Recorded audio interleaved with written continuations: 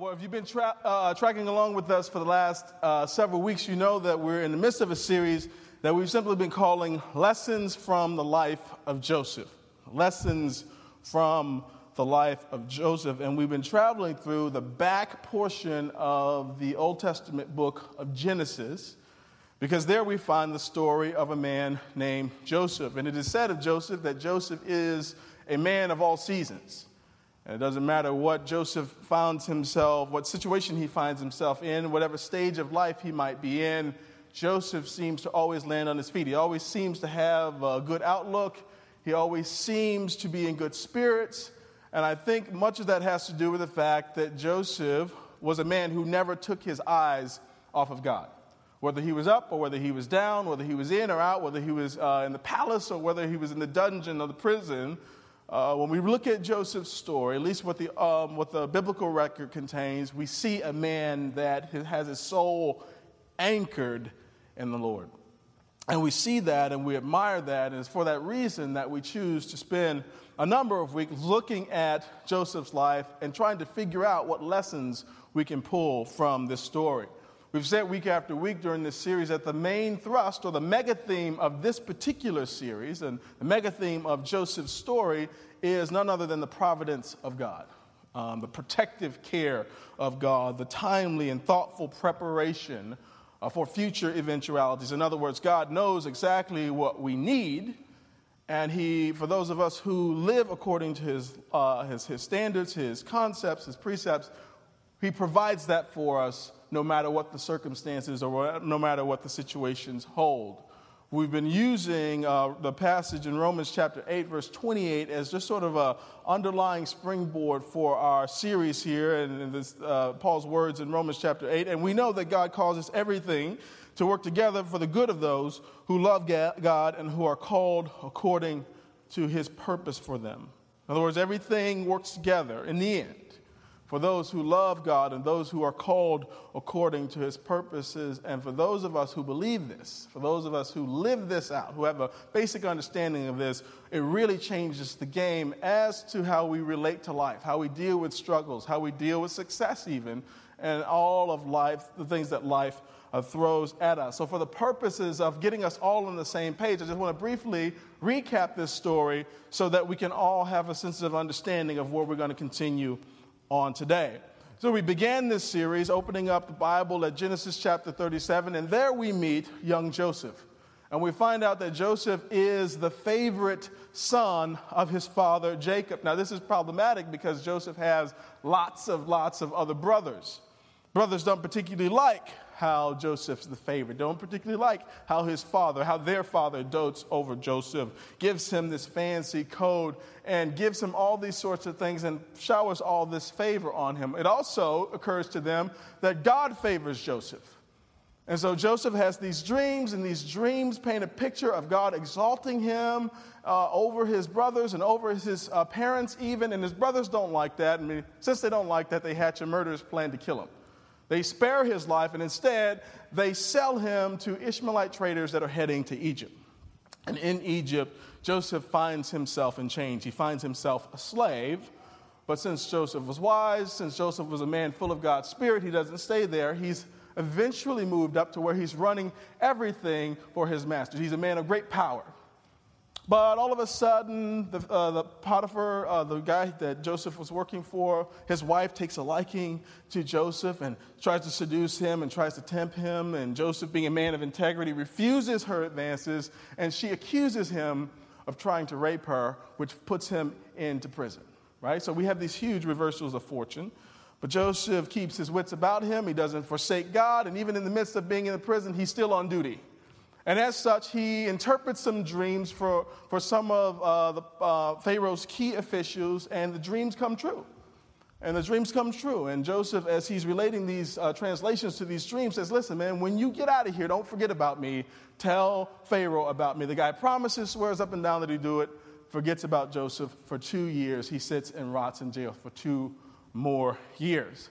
And last week we picked up the story of chapter 41, where we see that finally the chief cupbearer, who Joseph helped while he was in prison, remembers that Joseph can interpret dreams because the Pharaoh has had a series of troubling dreams the likes of which none of his seers or his magicians can help him interpret. So he calls for Joseph. Joseph gives him the interpretation to these series of dreams, and basically the interpretation is this, that 7 years of unbelievable harvest will overtake Egypt. They will have all sorts of crops, experience all sorts of wealth, but on the back end of that 7 years of prosperity and great harvest, there will be 7 years of severe famine.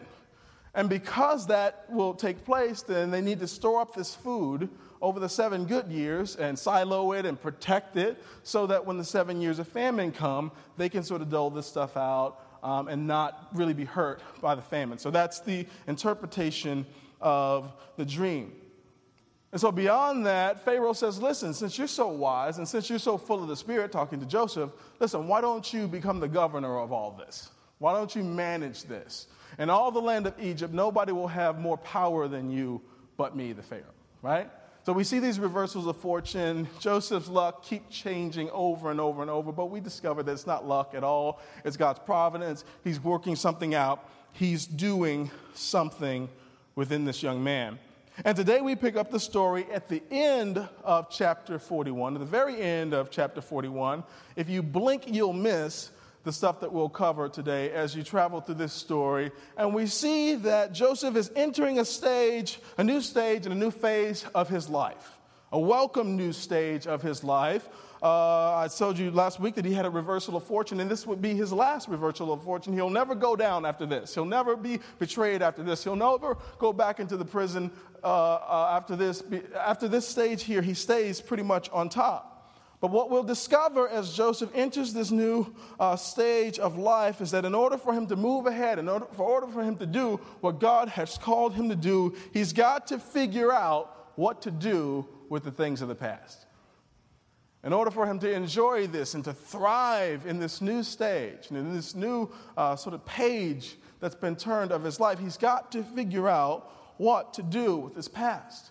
And for those of you who've read this story, and for those of you who know it well, and those of you who've just listened to my 4 or 5 minute sort of retelling of the story, you know that there's a lot that happened in his past. A lot of downs, as well as some ups. A lot of loss, a lot of pain, a lot of grief. He's dealt with some abandonment, years of frustration, years of questioning. He's dealt with false accusations, and he's even dealt with a lot of good stuff along the way. But he's got to figure out how to square away the things of the past in order to move forward and to thrive in his present and in his future. And I think the same is true for us. In order for us to move forward, in order for us to thrive in this stage of life that God has us in right now, and the stages of life that will come, we will need to figure out what to do with the past. We will need to deal decisively and wisely with the things of the past so that we can move forward and thrive. And today I'm calling this message simply the surprising importance of forgetting. The surprising importance of forgetting, particularly as we move forward. And I think this is specifically important because one of our basic dysfunctions as human beings is that we have the tendency to forget the stuff that we're supposed to remember and remember the stuff that we're supposed to forget. Isn't that true? I mean, we just remove this for a second from a spiritual sort of realm at all. Just think of it naturally. I'm probably one of the more forgetful people that you'll meet. And if you don't believe me, just ask my wife. I hear it every other day, several times a day, how forgetful I am. But this rings true. Sometimes I forget very important things, but I seem to remember the silliest of things sometimes, or the things that I should not remember. And the same is true with God's people. That includes us.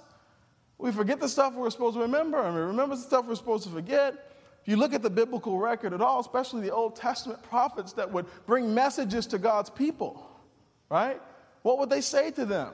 Have you forgotten God? Remember God's goodness. Remember his love. Listen, you've forgotten God. You've walked away from him. You've turned your heart away from him. Sadly, you've forgotten your God. Turn back to him. That was the message of the prophets over and over and over. And in remembering and forgetting, what we should remember, we'll remember the things that we shouldn't. And we see that there's a tremendous value in forgetting the right stuff and remembering the right stuff, and Joseph's life illustrates that perfectly. We'll look at Genesis chapter 41. We'll pick up at verse 41 in the Bible today. If you don't have a Bible with you, by the way, there are Bibles on the edges of your rows. We'll also be projecting it on the screens in front of you. Genesis chapter 41. If you don't have a Bible, by the way, you're more than welcome to take one of those Bibles with you as a gift from us to you. And if you do have a Bible, we'd really like it if you would begin to bring it with you on Sunday morning. Genesis chapter 41. Before I read, let me pray. Dear Lord, I thank you so much for this opportunity to stand before your people. God, I thank you for this opportunity to gather and worship you today. I especially, Lord, thank you for what you want to reveal to us today through your word. God, would you show us what we should forget and show us, Lord, what we should remember? And God, I pray that you would just begin to free us this morning from the burdens and the stuff of the past. Lord, we've all come in dragging with us stuff from the past, things that are hindering us, things that we know about and even things that we don't know about. So, Lord, by the power of your Spirit and through the truth of your word, Father, I pray that you would speak to us, reveal your heart to us, set us free. We ask all these things in Jesus' name. Amen. Genesis chapter 41. We'll begin at verse 41. Pharaoh said to Joseph, I hereby put you in charge of the entire land of Egypt. Then Pharaoh removed the signet ring from his hand and placed it on Joseph's finger. He dressed him in fine linen clothing and hung a gold chain around his neck. Verse 43. Then he had Joseph ride in the chariot reserved for a second in command, and wherever Joseph went, the command was shouted, kneel down. So Pharaoh put Joseph in charge of all of Egypt. So life is good for Joseph. And Pharaoh said to him, I am Pharaoh, but no one will lift a hand or foot in the entire land of Egypt without your approval. Then Pharaoh gave Joseph a new Egyptian name, Zaphnath Paneah. I'm sure I'm saying that wrong. He also gave him a wife whose name was Asenath. She was the daughter of Potiphera, the priest of On. So Joseph took charge of the entire land of Egypt. He was 30 years old when he began serving in the courts of Pharaoh, the king of Egypt. And when Joseph left Pharaoh's presence, he inspected the entire land of Egypt. As predicted, for 7 years, the land produced bumper crops. During those years, Joseph gathered all the crops grown in Egypt and stored the grain from the surrounding fields in the cities. He piled up huge amounts of grain like sand on the seashore. Finally, he stopped keeping record because there was too much to measure. Verse 50. During this time, before the first of the famine years, 2 sons were born to Joseph and his wife Asenath, the daughter of Potiphera, the priest of On. Joseph named his older son Manasseh, for he said, God has made me forget all my troubles and everyone in my father's family. Joseph named his second son Ephraim, for he said, God has made me fruitful in this land of my grief. I'll read those last 2 verses again because that's where we'll camp out today. Joseph named his older son Manasseh, for he said, God has made me forget all my troubles and everyone in my father's family. And Joseph named his second son Ephraim, for he said, God has made me fruitful in this land of my grief. So here we have yet another interesting installment of this story. Gives us some interesting detail about Joseph's life and this new sort of season of life that he's in. And honestly, I was intending before early this week to skip over this passage because this information is given to us almost parenthetically.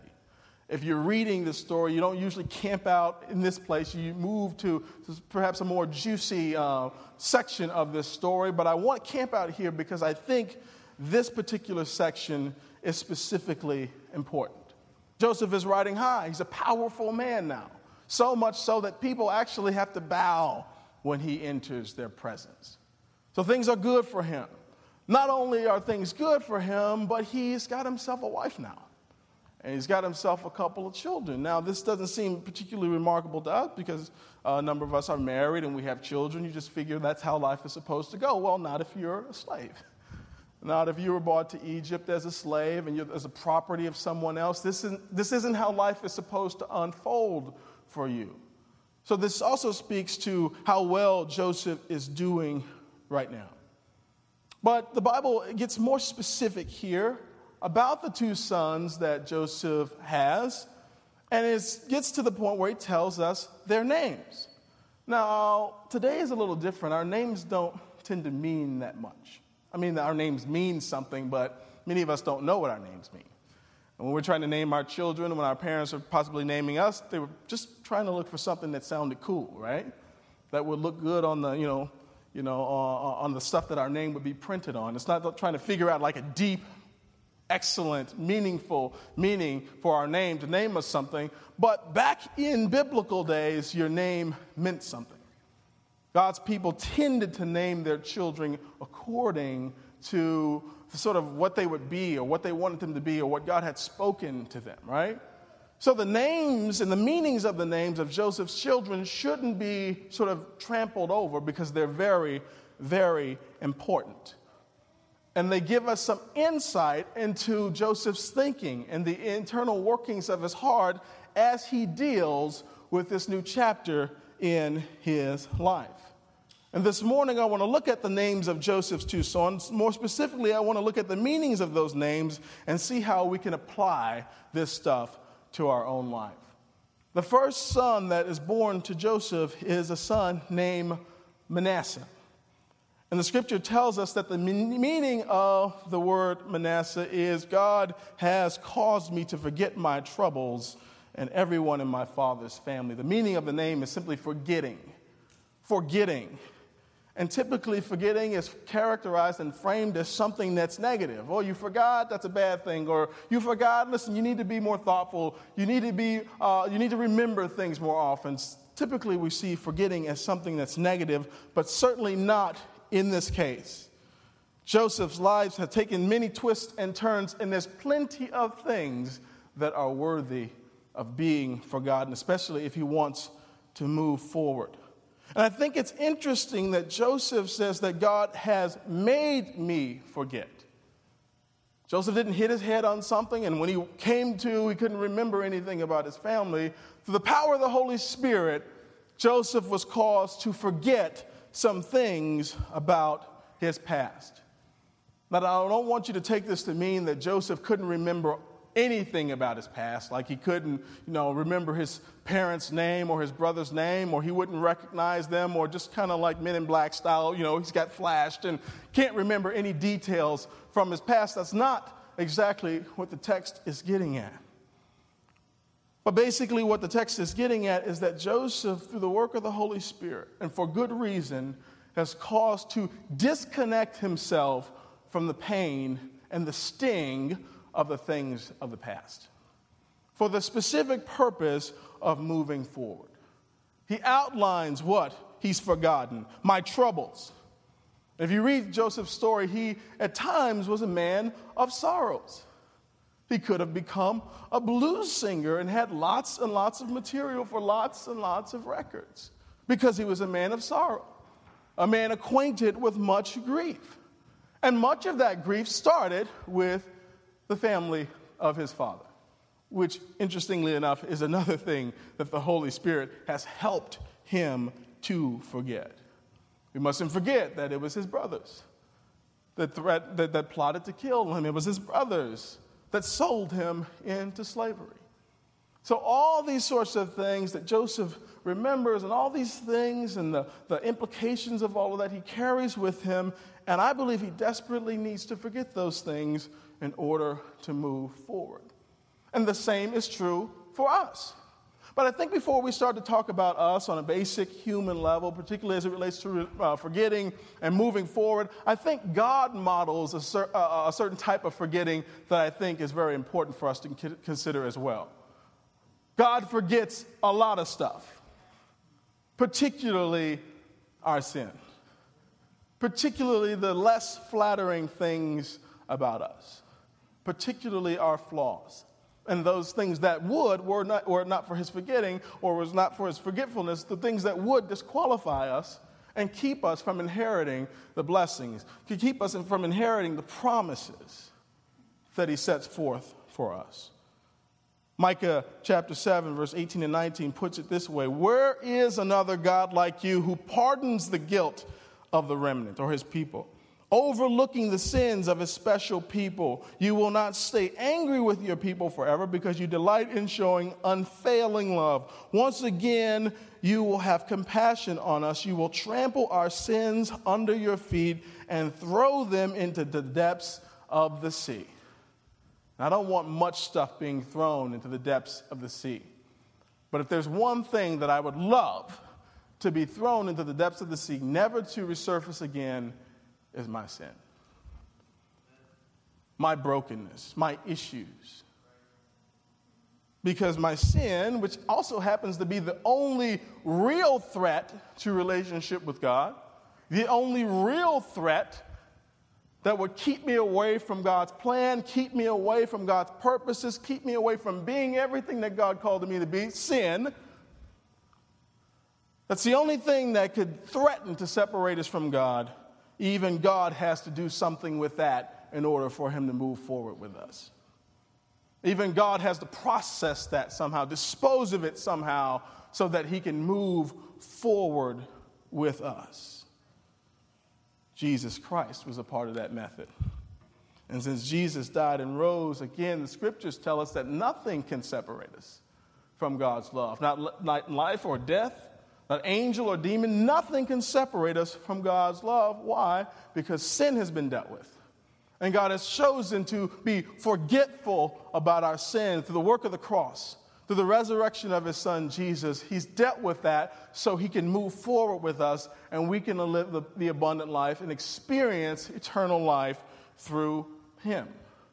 Now, if God, the creator of everything that we see, everything that was ever created, if God who knows all and understands all and is all powerful, if he himself has to forget some things in order to move forward, what makes you think that you can tow around all of the stuff from your past, all of the memories, all of the hurts, all of the guilt, all of the shame, all of the sort of thoughts of revenge and plots to get even? What makes you think you can live the abundant life and keep all of that stuff at the same time? What makes you think you'll experience any measure of godly success, godly functionality in this life or the next with that stuff in tow? What makes you so special? What makes you more powerful and stronger than the God of all the universe? You don't have an answer because you shouldn't have an answer. You're not stronger, that is. You're not capable of holding that and at the same time holding what God has for you. You're not capable. You don't have enough hands. You don't have the capacity. And so if God has to forget some things, then we must forget some things as well. I love how Paul puts this in Philippians chapter 3, verse 12. He says, "But I press on to possess that perfection for which Christ Jesus first possessed me.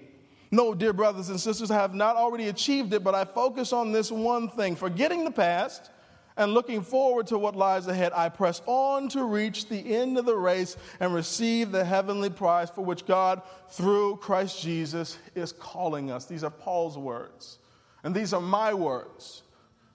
And Paul, with lots and lots of stuff to focus on, with all sorts of cares for the churches and churches that haven't even been planted yet, Paul says, I, Paul, the apostle, I focus on one thing, one steadying thing, and that is forgetting the past and looking forward.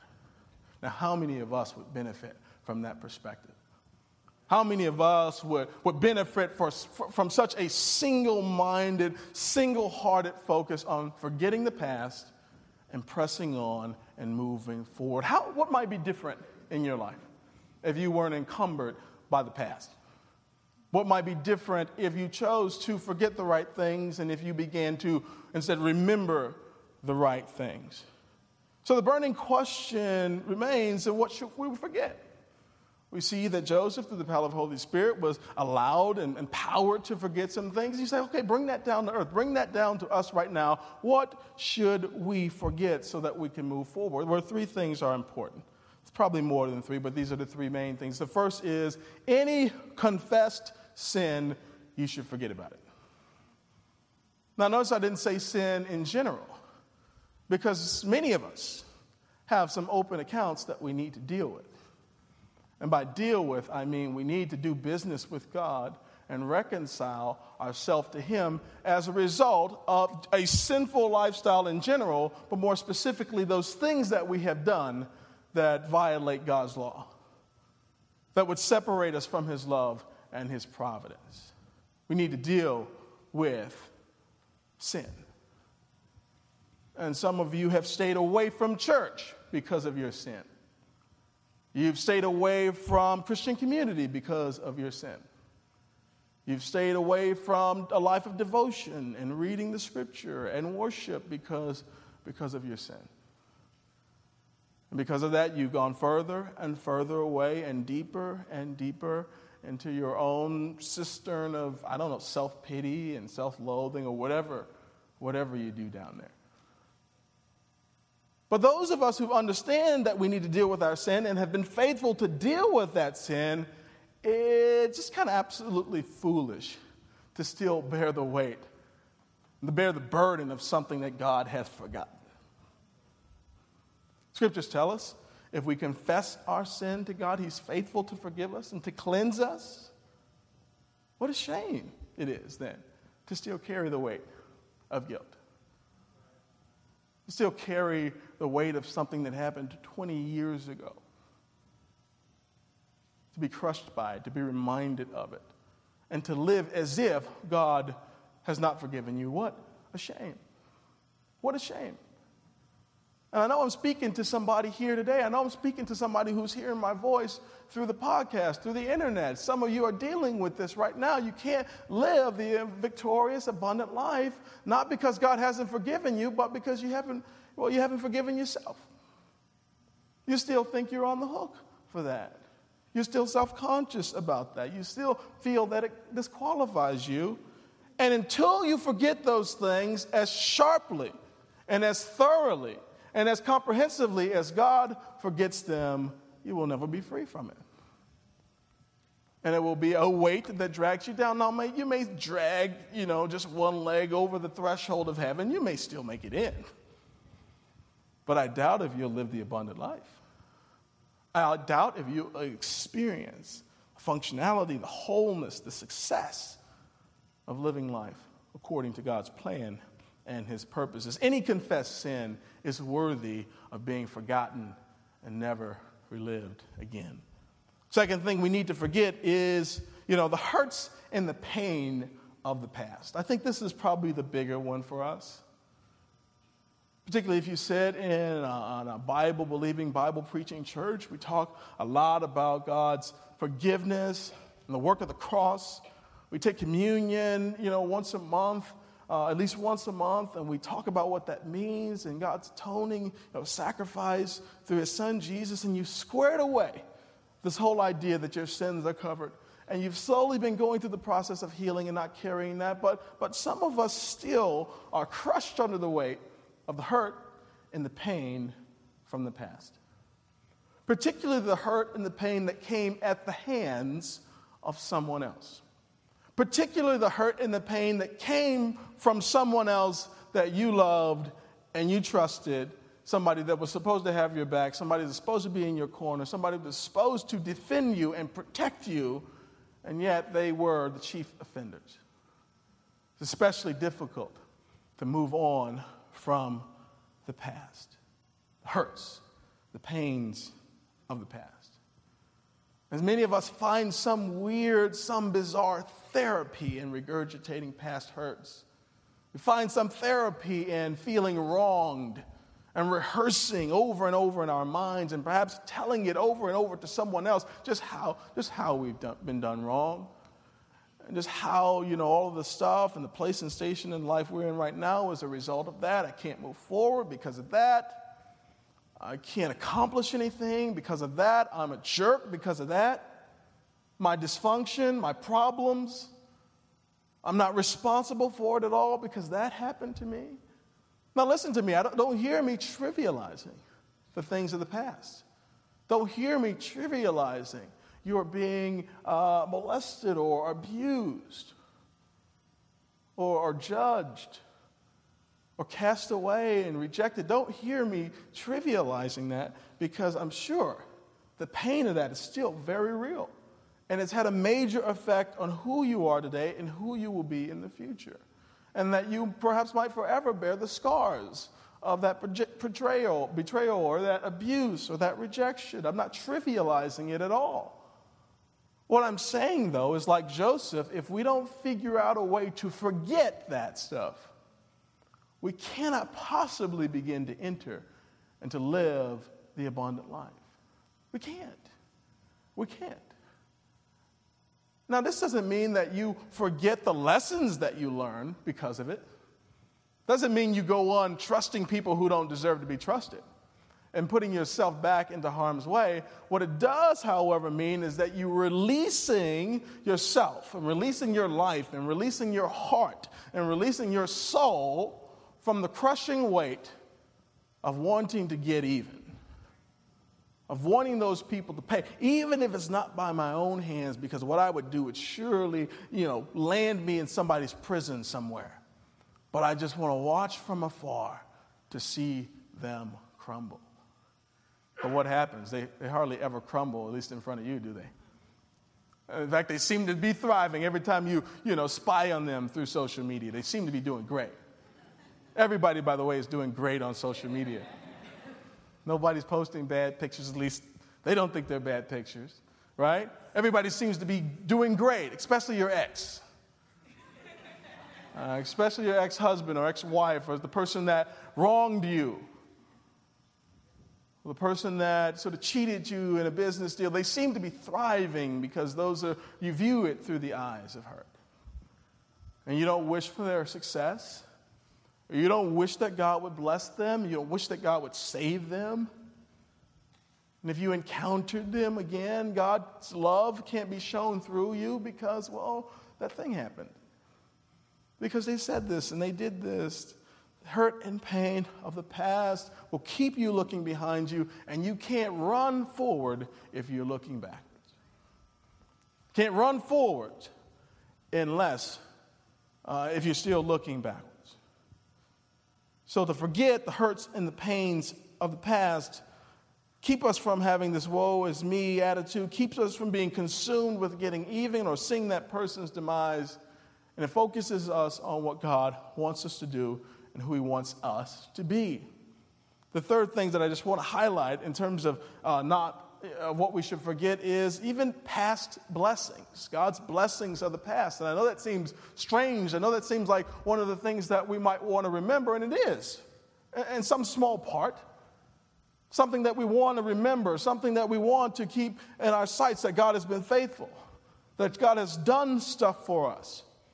But I would suggest that sometimes God's past blessings and how he's poured out provision and blessing in the past can serve as something that would trip us up presently. And many of us are the good old day Christians. Well, all we talk about, all of our stories, all of how we relate God to others is about what he did back in 76. And that one camp meeting, where I felt the Holy Spirit and I got healed that one time, that's what you talk about. That's what you remember. And it causes a sense of frustration right now because you feel like, God, I need that same thing to happen right now.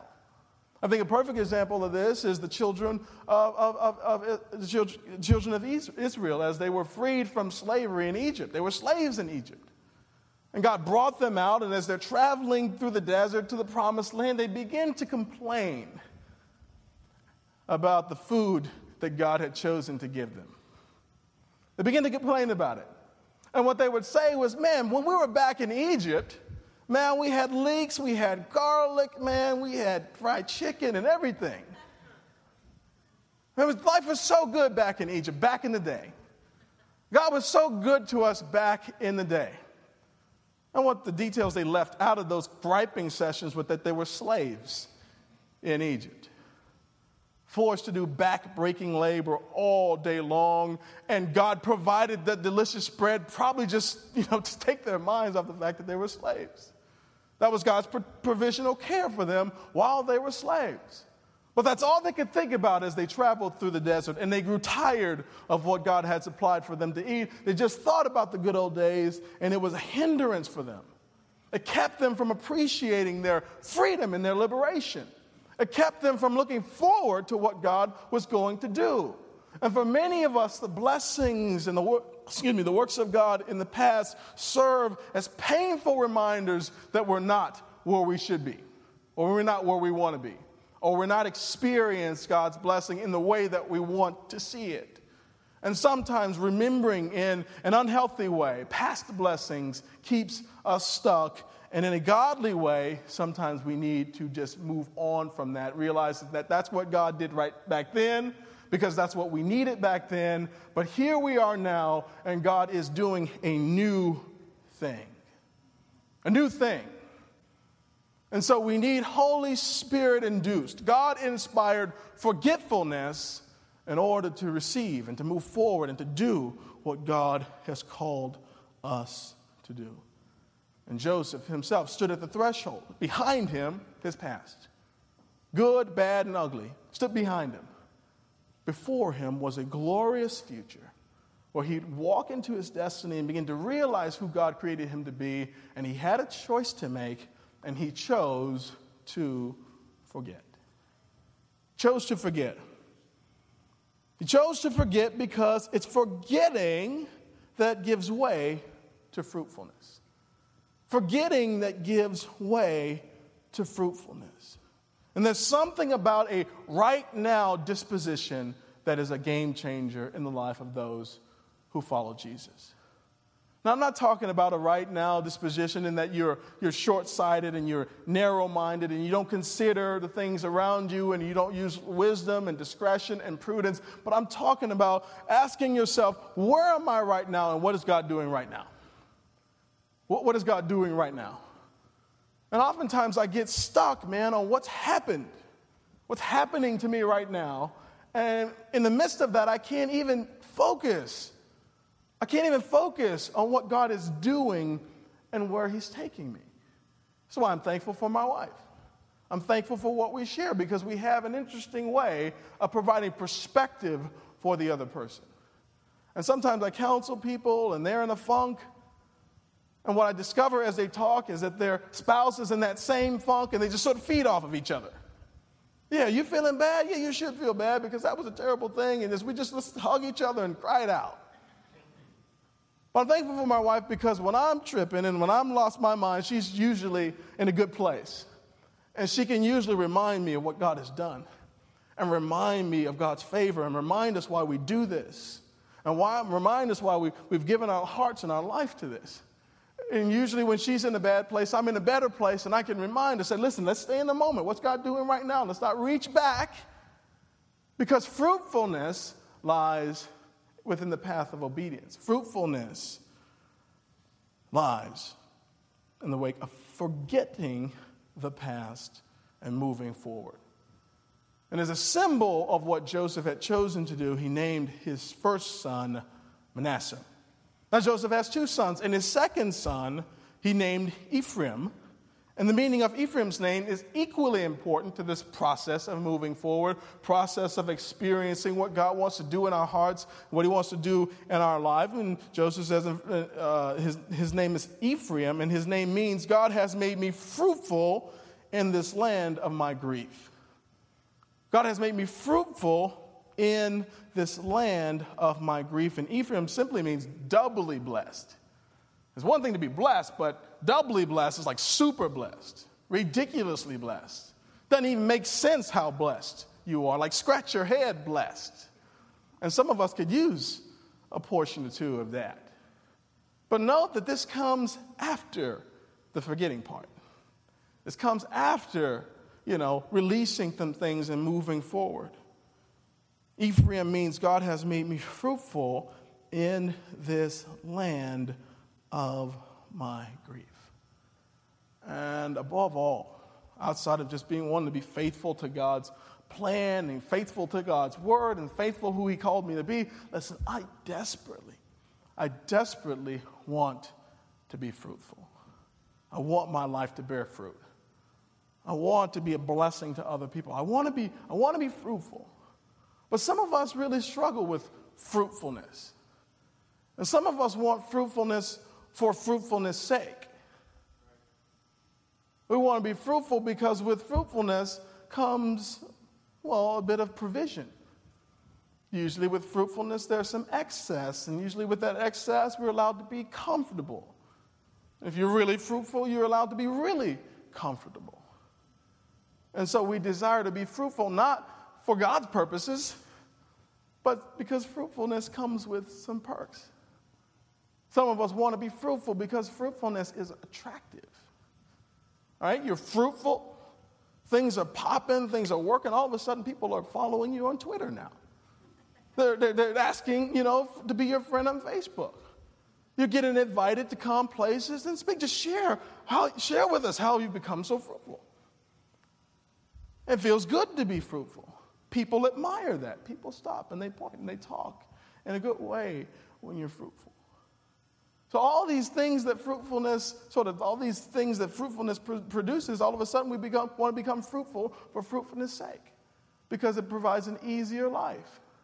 But here's what we need to understand about fruitfulness, particularly the God-inspired fruitfulness, and that is this, that fruitfulness is about purpose.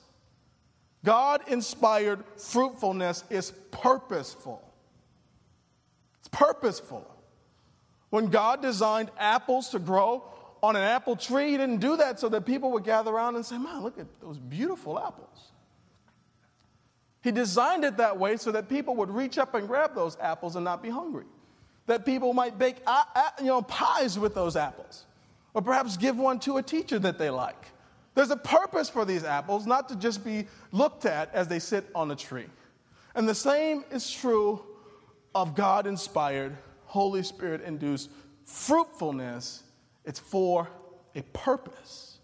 It's for a purpose. And that's why fruitfulness doesn't come overnight. That's why fruitfulness uses some struggle to that. There's usually a process to that. There's usually some time that elapses between the time where the seed is planted or the promise is given and the fruit begins to grow and mature on the tree. There's some time involved. There's usually some pain involved. There's usually some difficulty. There's usually some struggle involved. But we want the fruitfulness, but we don't want the faithfulness. We want to be fruitful, but we don't want to be faithful. We want the fruitfulness, but we want it right now. But we see Joseph, we look at his life, man, he went through so much. He went through so much. But here, as he's in this position of power and influence, tasked with, grabbing all of this resource so that it doesn't run out in the famine, all of a sudden we all see, and he begins to see that all of that stuff that God took me through was for a purpose. And even my current circumstance where I'm fruitful, doubly blessed, more than I could ever imagine, even this period of success and even this period of good times is for a purpose. For the greater glory of God and for the well-being of all these people who won't die because they got something to eat. They won't die because instead of just feasting on all of this grain and all of this resource and all of this supply, somebody's going to put it up for a rainy day. And all of a sudden, Joseph, sold into slavery, was for a purpose. Joseph, thrown into prison and forgotten about for over 2 years, was for a purpose. And even being exalted in a place of power, in a place of comfort, in a place of blessing, was for a purpose. For a purpose. And Ephraim means blessings in the land of my grief. Joseph says, I brought here a slave. I'm not supposed to be thriving. I'm not supposed to be eating this good in Egypt, given the circumstances to which I was brought here. I'm not supposed to be thriving here.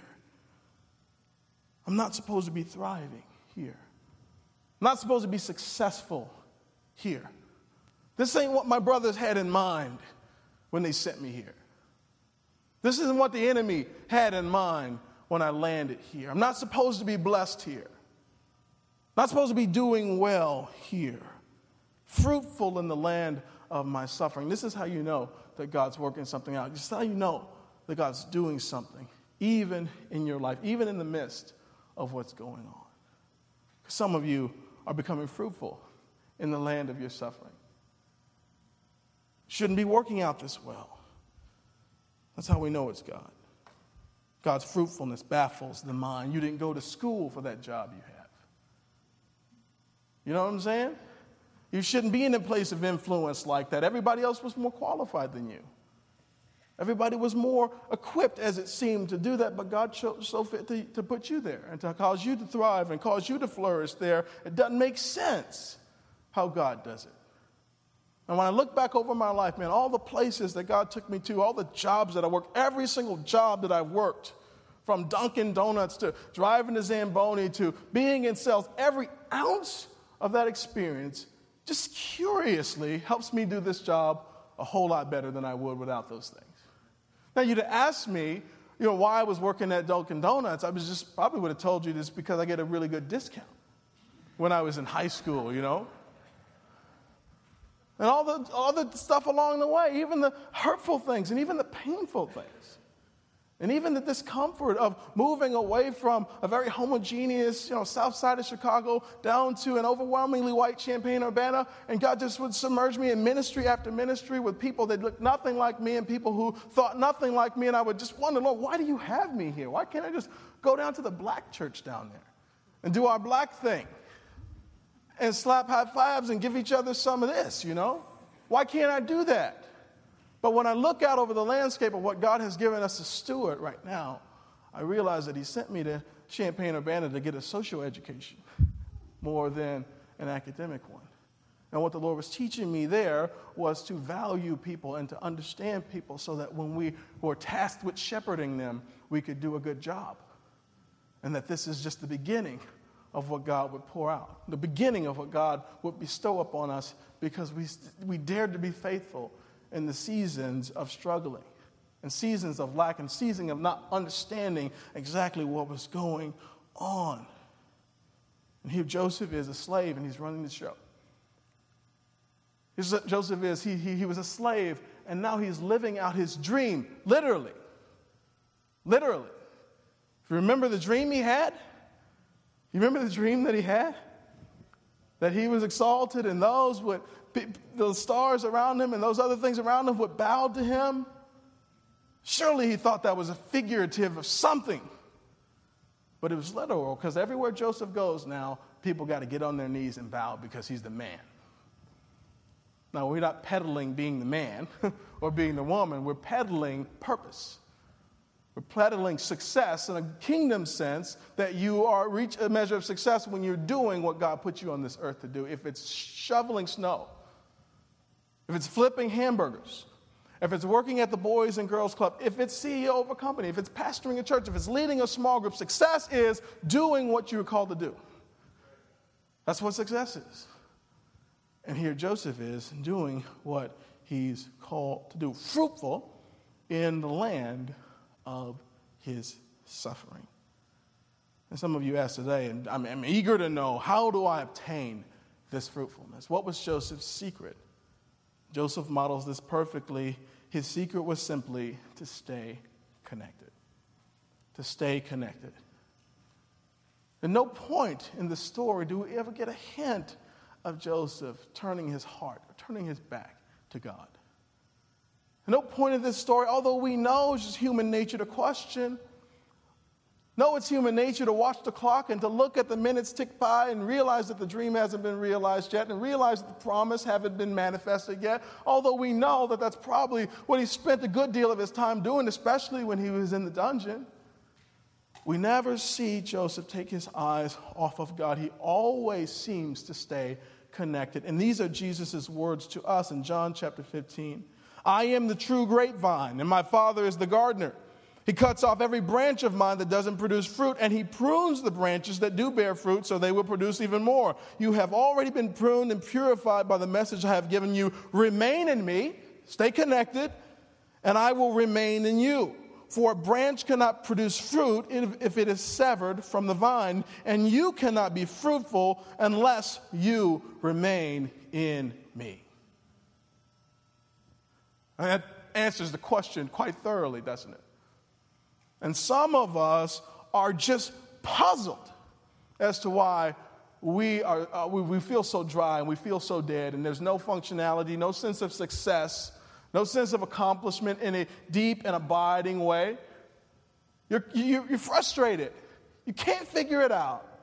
And usually I can, especially after talking to you for a few minutes, especially after observing your life for just a few moments. I can realize that you are disconnected. You're experiencing all types of questions and frustration. You're falling into sin to medicate your pain because you're disconnected. You're disconnected. You thought you were just in between churches, but it's been 2 years. You're disconnected. You thought that you just sort of, didn't have time to pray and to connect with God, but it's been a couple months now. You're disconnected. You thought that you disconnected yourself from that small group because you didn't just really jive well with those folks, but no, you're disconnected. And Jesus tells us that the source of every good thing, the source of everything you need, including the steadying presence of God when things go crazy, comes through being connected to the vine. Comes through being connected to the vine. And notice I didn't say, I have an idea as to why you're going through a difficult time in your life. Usually I don't know why. And I'm not going to try to guess that. Because I feel like that has nothing to do with you doing well. You can be in the dungeon and still be doing well. You can be in the pig pen and still be doing well. You can be experiencing the most unfortunate of circumstances and still be doing well. We only need to look at Joseph. Never took his eyes off God, always was faithful, always stayed connected, and God was an anchor for his soul in his deepest of sorrows. But he never lost that connection, and he always thrived no matter where he was. And some of us are wallowing today. Some of us are discouraged today. Some of us even thinking about walking away from this thing altogether. Some of us thinking about taking our own lives today because we're disconnected. We're disconnected. And Jesus says, if you stay connected to me, I'll stay connected to you. If you abide in me, I'll abide in you. And you will be blessed even in the land of your suffering. And by the Holy Spirit's power, you will be able to forget the things that are behind you, and you'll be able to move forward. Worship team, won't you come up as we close? My question to you is, where are you this morning as it relates to forgetting the past? Whether it be your sin, whether it be the hurts and pain from the past, whether it be even God's providential care in the past, where are you as it relates to forgetfulness? What have you carried in with you today into God's house of worship? And I think your plan before you heard this message today was to carry that stuff back out with you. But there's a message of hope for you today. You don't have to leave the same way you came. You can leave with a lighter load than you came. You can be free from that stuff. Maybe you've never heard that before. You can reconnect yourself to the vine today. Maybe you've never heard that before. But God, through his steadying presence and his steadying wisdom, gives us the strength and the courage to forget what we need to forget, remember what we need to remember, and to move into a place of blessing, functionality, and success because he said so. Because that's how he works. Now, who doesn't want that? Who doesn't want that? So my challenge for you today as we worship is that you say, Lord, whatever you want me to lay down, I'll lay it down. I won't pick it back up again. Lord, through the power of the Holy Spirit, just like you caused Joseph to forget, would you give me the strength and the courage to forget the things that I need to forget so that I can be who you've called me to be? Would you move me, Lord, into a place of blessing, even in the land of my suffering, in the land of my sorrow? Would you provide for me? Would you care for me? Would you surround me with your blessing? Would you do that by the power of your Spirit? That's my prayer for us as we worship. Let me pray. Lord Jesus, thank you so much Thank you so much, Lord, that you cause us to forget the things that we need to forget. And through that forgetting, God, you bring us freedom and joy and life evermore. God, you know, as I know, that it's difficult to forget sometimes.